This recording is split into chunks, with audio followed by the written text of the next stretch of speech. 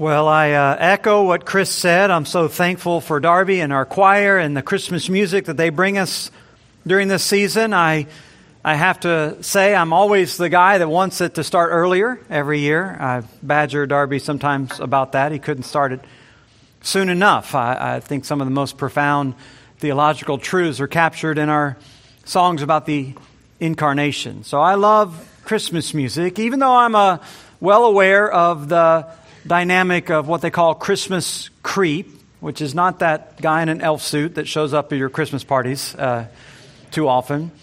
It is that tendency in our society for retailers particularly to play Christmas music earlier and earlier and earlier, almost the day after Halloween it starts, because they're well aware that if you are hearing the music, you are in the mood for buying and spending and driving up their bottom line. And so we've had a Christmas season that has developed that really lasts for a couple of months now in America, but it's not always been that way. There has not always been the concept of a Christmas season. Although Christmas has an old tradition and celebration, it was limited to pretty much just a day on the calendar among many other holy days for the church for many years. It really wasn't until the 12th or 13th century that you started to hear even Christmas music. There wasn't such a thing as music that was devoted to Christmas. And so the idea of a Christmas season or Christmas music is a relatively new phenomenon. As a matter of fact, it wasn't until 1426 that you had something known as a Christmas carol, which developed from people who would stand in circles and would sing songs and sometimes dance to religious themes. This eventually was employed by what became known as wassailers, who were groups of people who would go door to door and sing these songs seeking charitable donations, because it was thought more agreeable if you offered a song rather than just beg for money. But as the time went on, these developed into familiar traditions, people singing carols. It took root across England and spread beyond there into Germany and other places until the Puritans came into power in Parliament, and Oliver Cromwell prohibited the celebration of Christmas because he saw it as a pagan festival. And so Christmas celebration actually was outlawed in England in 1645, and Christmas music came to an end. There was no Christmas music, there was no Christmas season, there was no Christmas celebration for 15 years. Until 1660, when Charles II came to the throne and Christmas celebrations once again were allowed. But still, most of the songs that we sing today were unknown in those days. In fact, most of the songs that we sing today can't even be found in print before the 20th century. The songs that we think of as having these long traditions aren't really associated with Christmas for that long at all. And the songs that particularly are known for Christmas celebration today are all written probably in mostly the last 25 years. In fact, the most streamed songs for Christmas, the top 5 is number 5, It's Beginning to Look a Lot Like Christmas. Number 4, Santa Tell Me. Number 3, Rockin' Around the Christmas Tree. Number 2, Last Christmas. And number 1, All I Want for Christmas Is You. All pretty new songs. And the one thing that all of those songs have in common is they have nothing to do with the birth of Christ. We are, in a sense, re-paganizing the Christmas holiday.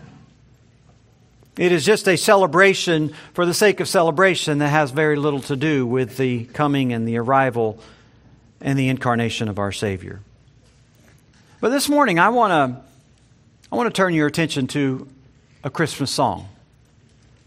In fact, the oldest Christmas song. The very first Christmas song, although it's not one that people normally think of at this time. It's the best place for us, however, to gather our thoughts as we prepare to celebrate this evening and tomorrow. It's actually the first song that is sung about the birth of Jesus, and it is sung by his mother. And we find it in Luke chapter 1, in verse 46 through 56. It actually comes as Jesus' mother Mary is visiting her cousin Elizabeth. She has heard the announcement from the angel Gabriel that she is to give birth to the Messiah, to the Savior, and also that her cousin Elizabeth is also expecting, and she's expecting John the Baptist, who would be the forerunner of the Messiah. So she takes the trip, the long journey, going south to visit her cousin who is with child. And when she arrives, coming through the door, she sings this song. And you can notice in most Bible translations it's marked off with indentation, telling you that this is poetical, this is lyrical, this is a song written by Mary. And this is what she says: "My soul magnifies the Lord, and my spirit rejoices in God my Savior. For he's looked on the humble estate of his servant, and behold, from now on all generations will call me blessed. For he who is mighty has done great things for me, and holy is his name. And his mercy is for those who fear him from generation to generation. He's shown strength with his arm. He's scattered the proud in the thoughts of their hearts. He's brought down the mighty from their thrones and exalted those of humble estate.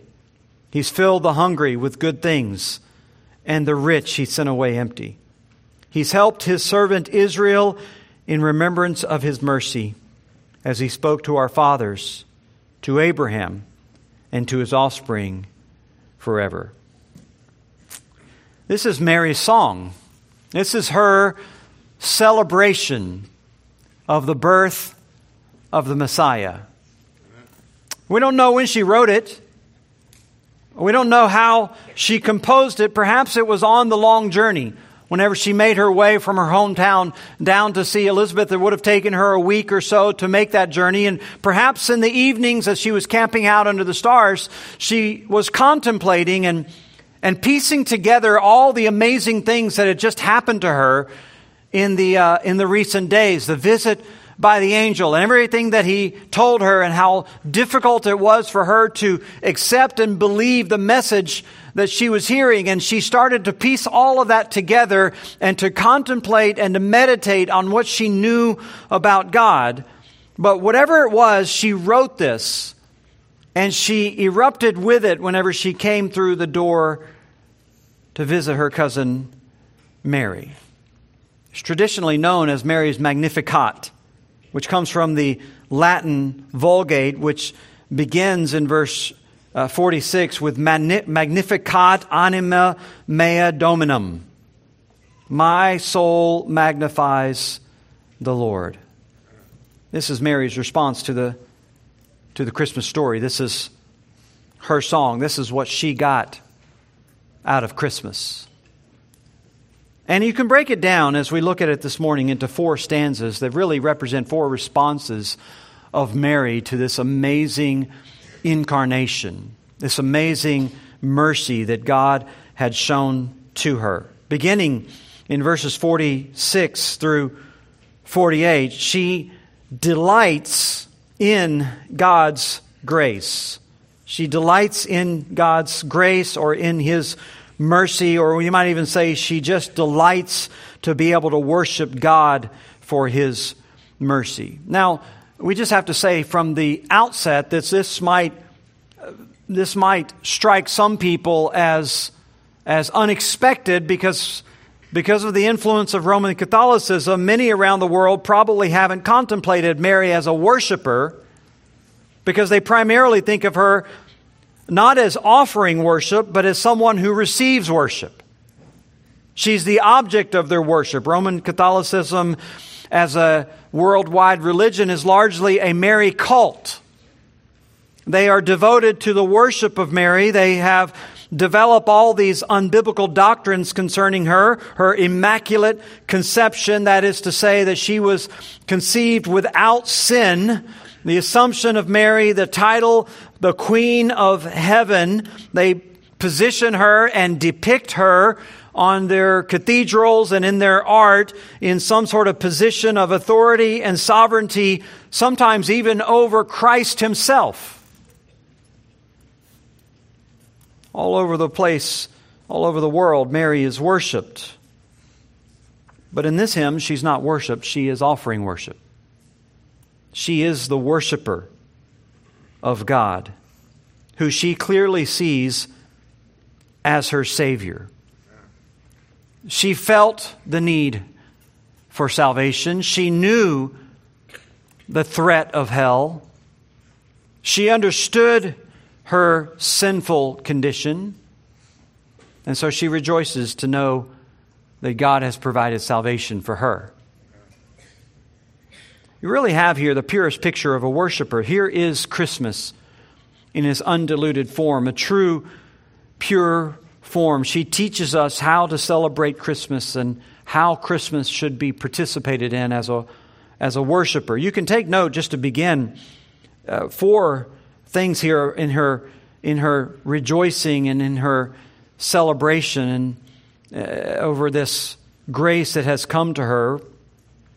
First of all, she says all of this arises because of God's grace in her life personally. She celebrates God as her Savior. My spirit rejoices in God, my Savior, she says. She's, as I said, mentioning the sort of typical language of someone whose only hope for salvation is divine grace. This is the language of a sinner who recognizes their need for a Savior. There's no sense here that she's any less of a sinner than anyone else. There's no sense that she is in any way less in need of a Savior than any of us.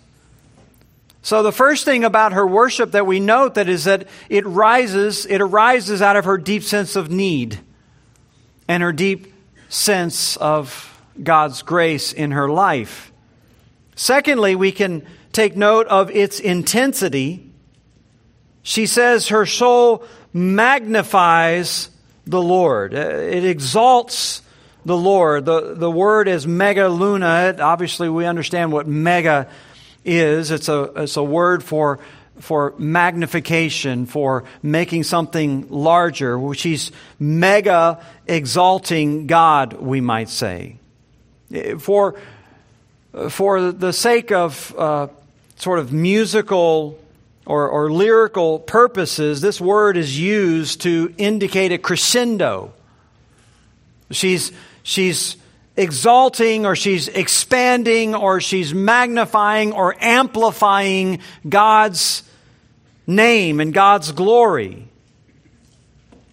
This is the desire of every true worshiper, to make God larger and larger and larger in their own heart and mind, and then through their lips and with their life. I love what Alexander McLaren says here. We magnify God when we take into our vision some fragment more of the complete circle of His essential greatness.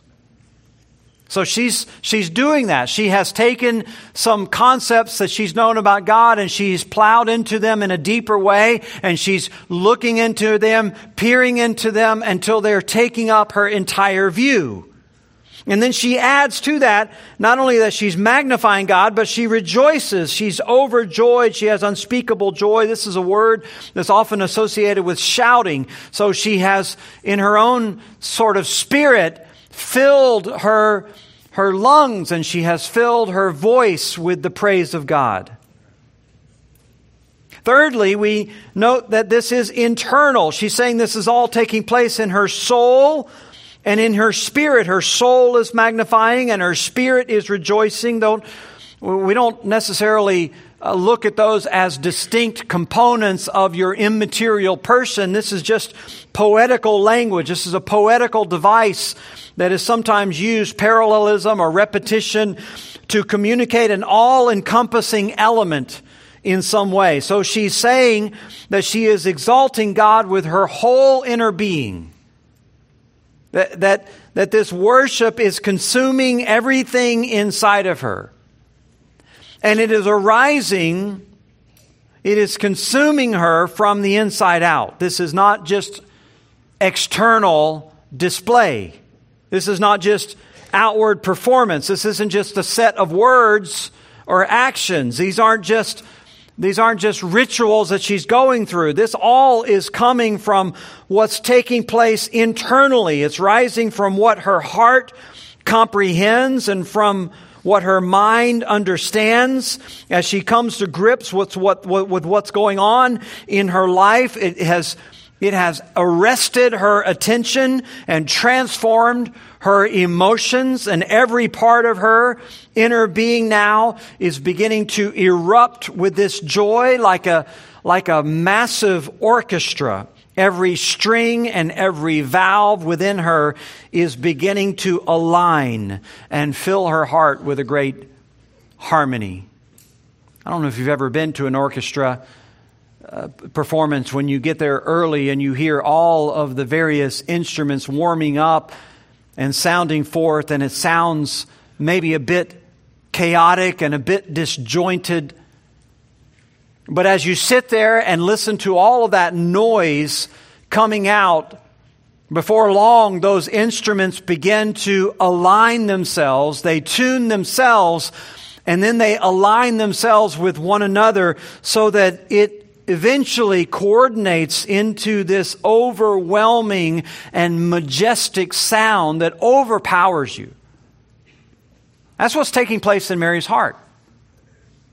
She's starting to think about the things that God has just said to her. And then she's thinking about the things that she's read in Scripture. And then she's thinking about her circumstances. And then she's thinking about the future. And then all of these various discordant, if you will, strands in her mind are beginning to align. And inside of her now is erupting this praise as she's thinking about all the ways that God is working in profound ways that she hadn't contemplated before. So inside of her now, this internal eruption of praise, which is exactly what God delights in. He doesn't delight in that external sound that is just simply tuned or aligned with some sounds that are entering your ears and some traditions and rituals that you might associate with the Christmas season, even the music. I think about this as much as I like to hear Christmas music, and especially when I hear songs about the birth of our Savior and the grace of our Lord played over the loudspeakers, I have to remind myself that none of that is pleasing to the Lord. He's never desired mere outward sounds. This is one of the things that He rebuked Israel for. He says, "These people draw near to me with their lips, but their heart is far from me." God's never desired that kind of outward externalism, but He loves when worship arises in your heart. When you slow down and you set aside all the distractions and you meditate and contemplate on all of His works and His ways, and you piece together the tremendous wisdom and power of God as it works out in your life and then in His plan and in His kingdom and in His church. And all of those instruments, if you will, all align in a harmony until it is an overwhelming orchestra of praise. This is what Mary is saying. She's saying that all of these things, it just causes her heart and her mind to magnify God. We can also notice that her worship is humble. She says all this is happening because God has looked on the humble state of His servant. It's just incomprehensible to Mary that God would have such condescension, that He would have such regard for such a common girl. She can't get over the idea that He would even contemplate her. She's not sitting around thinking, well, God could have done so much more for me or so much more to me. He could have done this, He could have done that, or He hasn't done this, or He hasn't done that. God may have given me better this, better circumstances, better house, better family, better husband, better wife, whatever it might be. Those are not the thoughts filling her mind. In fact, as she's singing this song, from the outside looking in, there really hasn't been anything to rejoice about. God hasn't changed her social status. She still is a humble handmaiden who is coming from a poor and obscure village. Her whole earthly life would be essentially lived that way, lived in difficult and strenuous circumstances, sometimes as a refugee, sometimes under threat to her life.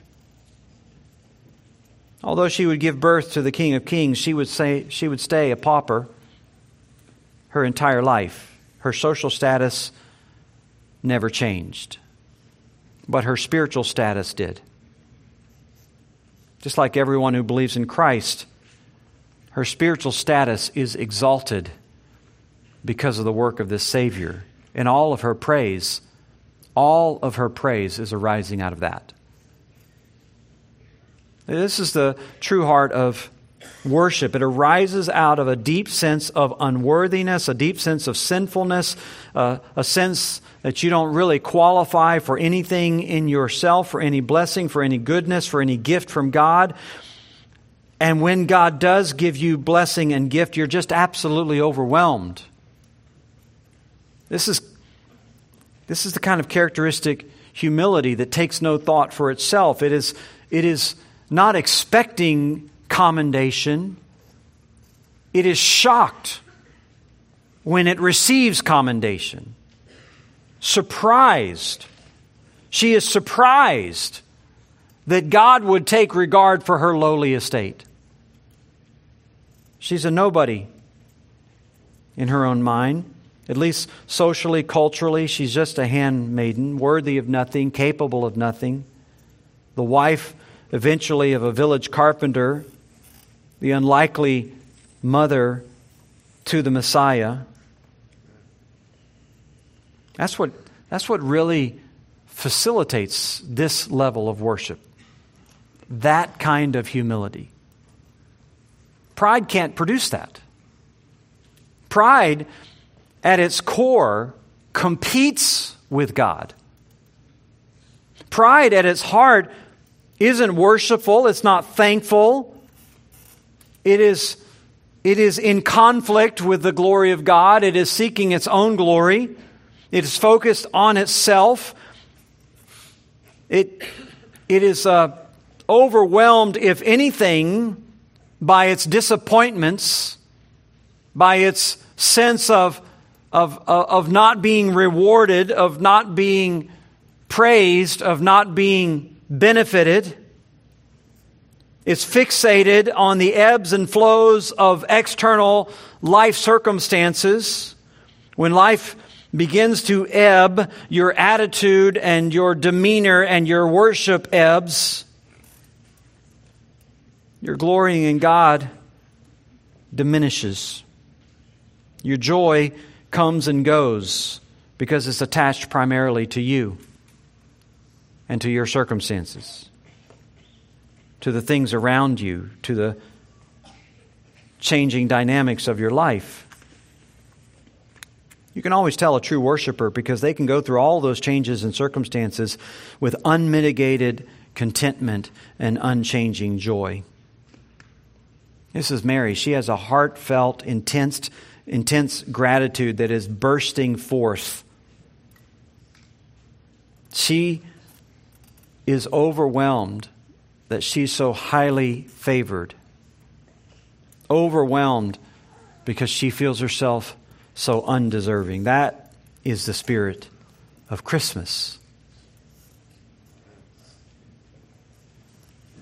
Here is Mary wondering how God could have ever noticed her, how God could have ever known her or cared about her or thought of her in some way to be used in this sense, but realizing that He does. And now, having realized how favored she is, she's erupting in praise.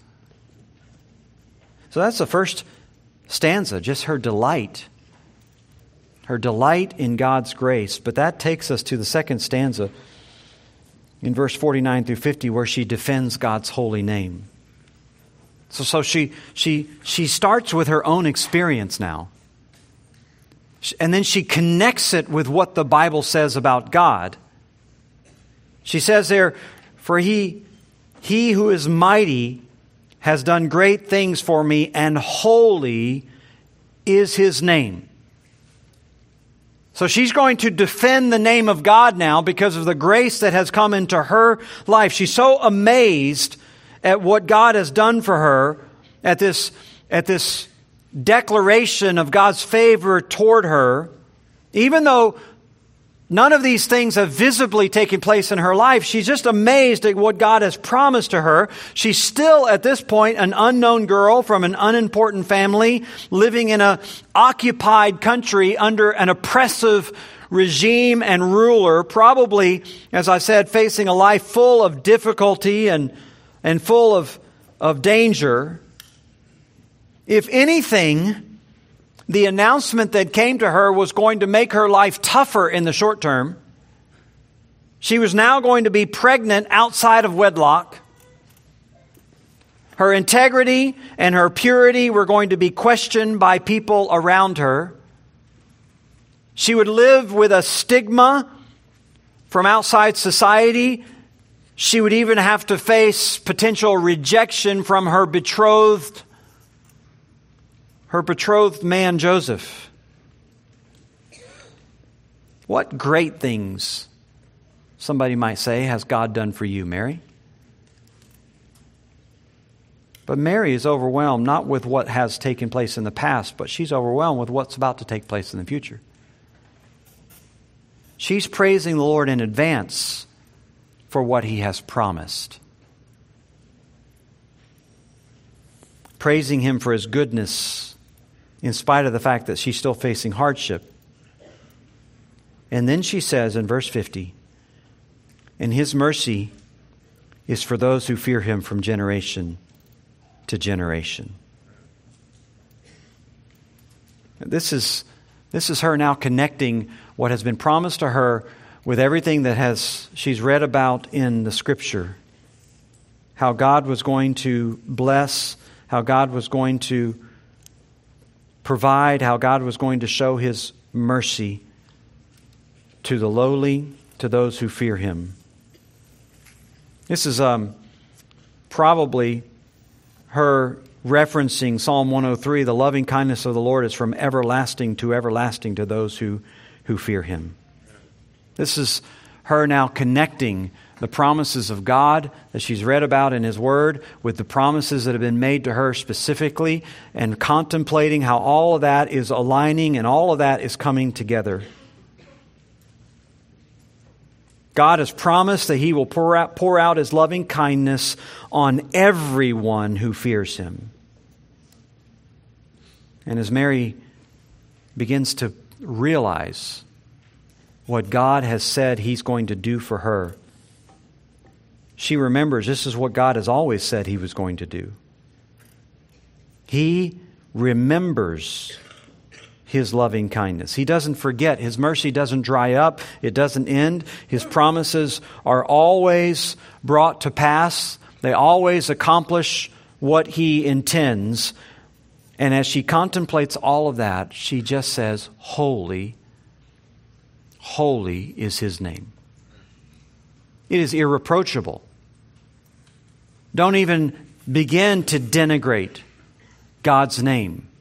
Don't even begin to take away from His glory. This is what God said. This is what God will do. He remembers His promises. He's always true to His word. His grace is unmeasured and unending. This is the true celebration of Christmas, straight from the lips of the mother of our Lord. She's going to defend God's name. That leads in verse 51 to 53, a third stanza where she begins then to describe God's ways. As she's thinking back now to what He's done, she gets into details about exactly what she understands from the Word of God. And she does it with a set of contrast, thinking about what God has done. He has shown strength, she says, with His arm. He scattered the proud in the thoughts of their hearts. Speaking here about those who walk in their own pride and arrogance, that is to say, they're exalted in their own thoughts. They imagine themselves to be smarter than God, wiser than God, more accurate than God. They think of themselves as being more faithful than God. They're proud in the thoughts of their hearts. And she says that God deals with these people eventually, according to His Word, by scattering them, by bringing them low. She's reflecting, in other words, not just on her own humble estate, but she recognizes that God, while He is at work in the hearts of the humble and those who fear Him, He's also at work in the hearts of the proud, frustrating their efforts and frustrating their life. She takes that then to the social contrast. The oppressors are contrasted with the oppressed. She says God has brought down rulers from their thrones, or the mighty from their thrones, and exalted those of humble estate. She is just thinking back on the history of what God has done through the lives of men like Moses or David, who was brought from the fields with the sheep, or Daniel, who was raised up from a prisoner to the second in command in Babylon. Now she's contemplating what God is doing in her life. And I'm sure thinking about what He's going to do in the life of her son. This mighty king who would be born to a humble handmaiden in a humble village. He would be the one who's exalted, and those who are reigning in her own day, the Herods, the emperors, they're all going to be brought low. Third, she remembers even the economic contrast when she says God has filled the hungry with good things, and the rich He sent away empty-handed. So she's even reflecting on the testimony through the ages and the testimony of Scripture, how God has continually provided for, again and again and again, those who are His, who are needy. And how He has brought down the mighty empires and the rich, sending them away empty-handed, bringing their entire life's work to nothing in a moment. This for Mary is the story of Christmas. This is what the birth of her Savior, her Son, represents. This is the message that she took from Christmas. This is what overwhelms her. That God was sending a Savior, God in human flesh, and He was doing it in such a way to show His power that would thwart all that the world is presently seeking. He's going to reward the humble. He's going to scatter the proud. He's going to frustrate their plans. He's going to exalt the humble, and He's going to bring down those who are exalted. And that brings her to the fourth stanza as she declares God's faithfulness. He has helped His servant Israel in remembrance of His mercy, as He spoke to our fathers, to Abraham and his offspring forever. She's now putting all the pieces together in her song thinking about her own experience, thinking about the testimony of individuals, and now thinking through how God is accomplishing His master purpose through all of this. It isn't just His individual grace shown to particular people through time. This is the fulfillment of a word that God spoke to a man 1,400 years earlier in the life of Abraham. This is God's word given to that man so many years ago when He gave a promise that through him all the world would be blessed through one of his descendants. And now Mary is contemplating on that long-spoken promise and how God was wrapping all of these details together and how He was bringing it all to pass in a way that perhaps few people could have comprehended or even contemplated, but in the most beautiful and profound way. And she's doing this, celebrating God's goodness, celebrating God's faithfulness, how He remembered His promise in spite of Israel's constant rebellion and sin, depravity, and rejection of Him. God never was going to break His promise. Israel deserved it. They deserved to have it broken. They deserved to have God spurn them and reject them.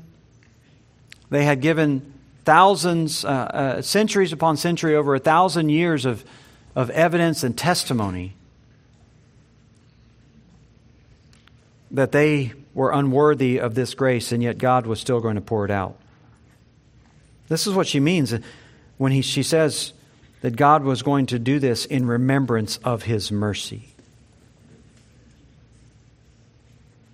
Through the darkest of Israel's days, the deepest canyons of their rebellion, when things looked so dim, when they worshiped other gods, when they tore down God's places of worship and erected in place of them other idols and shrines and temples, when they expressed their wickedness over and over again,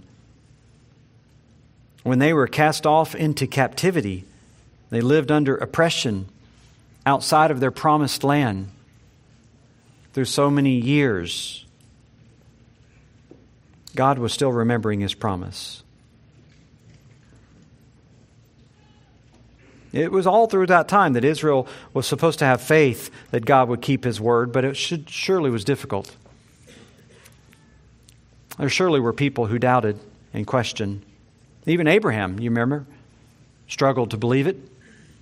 Whenever God gave him the promise, he grew impatient for the promise, and instead of waiting on the promise to be fulfilled, he went into his slave who was named Hagar and laid with her and gave birth to a child who was not the promised heir. But even he expressed his impatience for God to bring about His promise. In spite of Abraham's faith and in spite of his righteousness, he still struggled to believe. But here Mary is saying, God has done it. He has kept His promise, the promise He gave so many generations ago. And here she is now reflecting on what has come to her. She, as a humble handmaiden, has been exalted by the Lord. She, as a humble handmaiden, would be a part of the grand picture of God fulfilling His promise. And it wasn't just about her. In fact, it wasn't even about Israel. It was all about God and His glory. It was all about Him and His glory. Whatever place she needed to take, whatever role she needed to play in that grand plan, she was willing to do it. That's what she said when the angel came to her and he gave her the announcement. All the way back when she struggled to begin with, wondering how the Lord was going to do this. But when the angel told her that what was conceived in her would be by the Holy Spirit, and so she would give birth as a virgin, her response was, "Behold, I am the servant of the Lord. Let it be to me according to your word." This is the best Christmas song. This is the best Christmas song. It's not about snow, and it's not about snowmen. It's not about Christmas trees. It's not about coming home after long days away. It's not about chestnuts on an open fire. It's not about any of that stuff. It's about God resisting the proud and giving grace to the humble. It's about God making a promise that some people will doubt, but Him ultimately keeping His word. It's about connecting God's grace in your life with the defense of His holy name. It's about being overwhelmed that God could ever show that kind of grace to someone such as us. This is the way Mary celebrated Christmas. This is the way you and I should celebrate Christmas. It should be our heart when we go to bed tonight. It should be our thoughts when we wake up in the morning. When we gather around our celebrations and our dinner tables tomorrow, this should be the words on our lips. I'm overwhelmed that God would show His favor to one so undeserving as me. But holy is His name. Father, we're grateful for this reminder and so thankful for this song. I pray that it would be the song in our hearts, no matter what the tune. Let our prayer, let our internal mind and emotion be erupting with praise. Help us to meditate and to contemplate, to see all the ways that you are working in your eternal plan. The way you have worked in creation, the way you worked through Israel, the way you brought about your promise through the Messiah, the way you brought us under the light of the gospel. And you sent those into our life who shared the truth with us. Then we who were so unworthy, we were brought to the truth. Lord, now let us celebrate with a recognition of your grace in our life. And let us celebrate with a declaration that you alone are the Savior and your name is holy. We pray these things in Christ's name. Amen.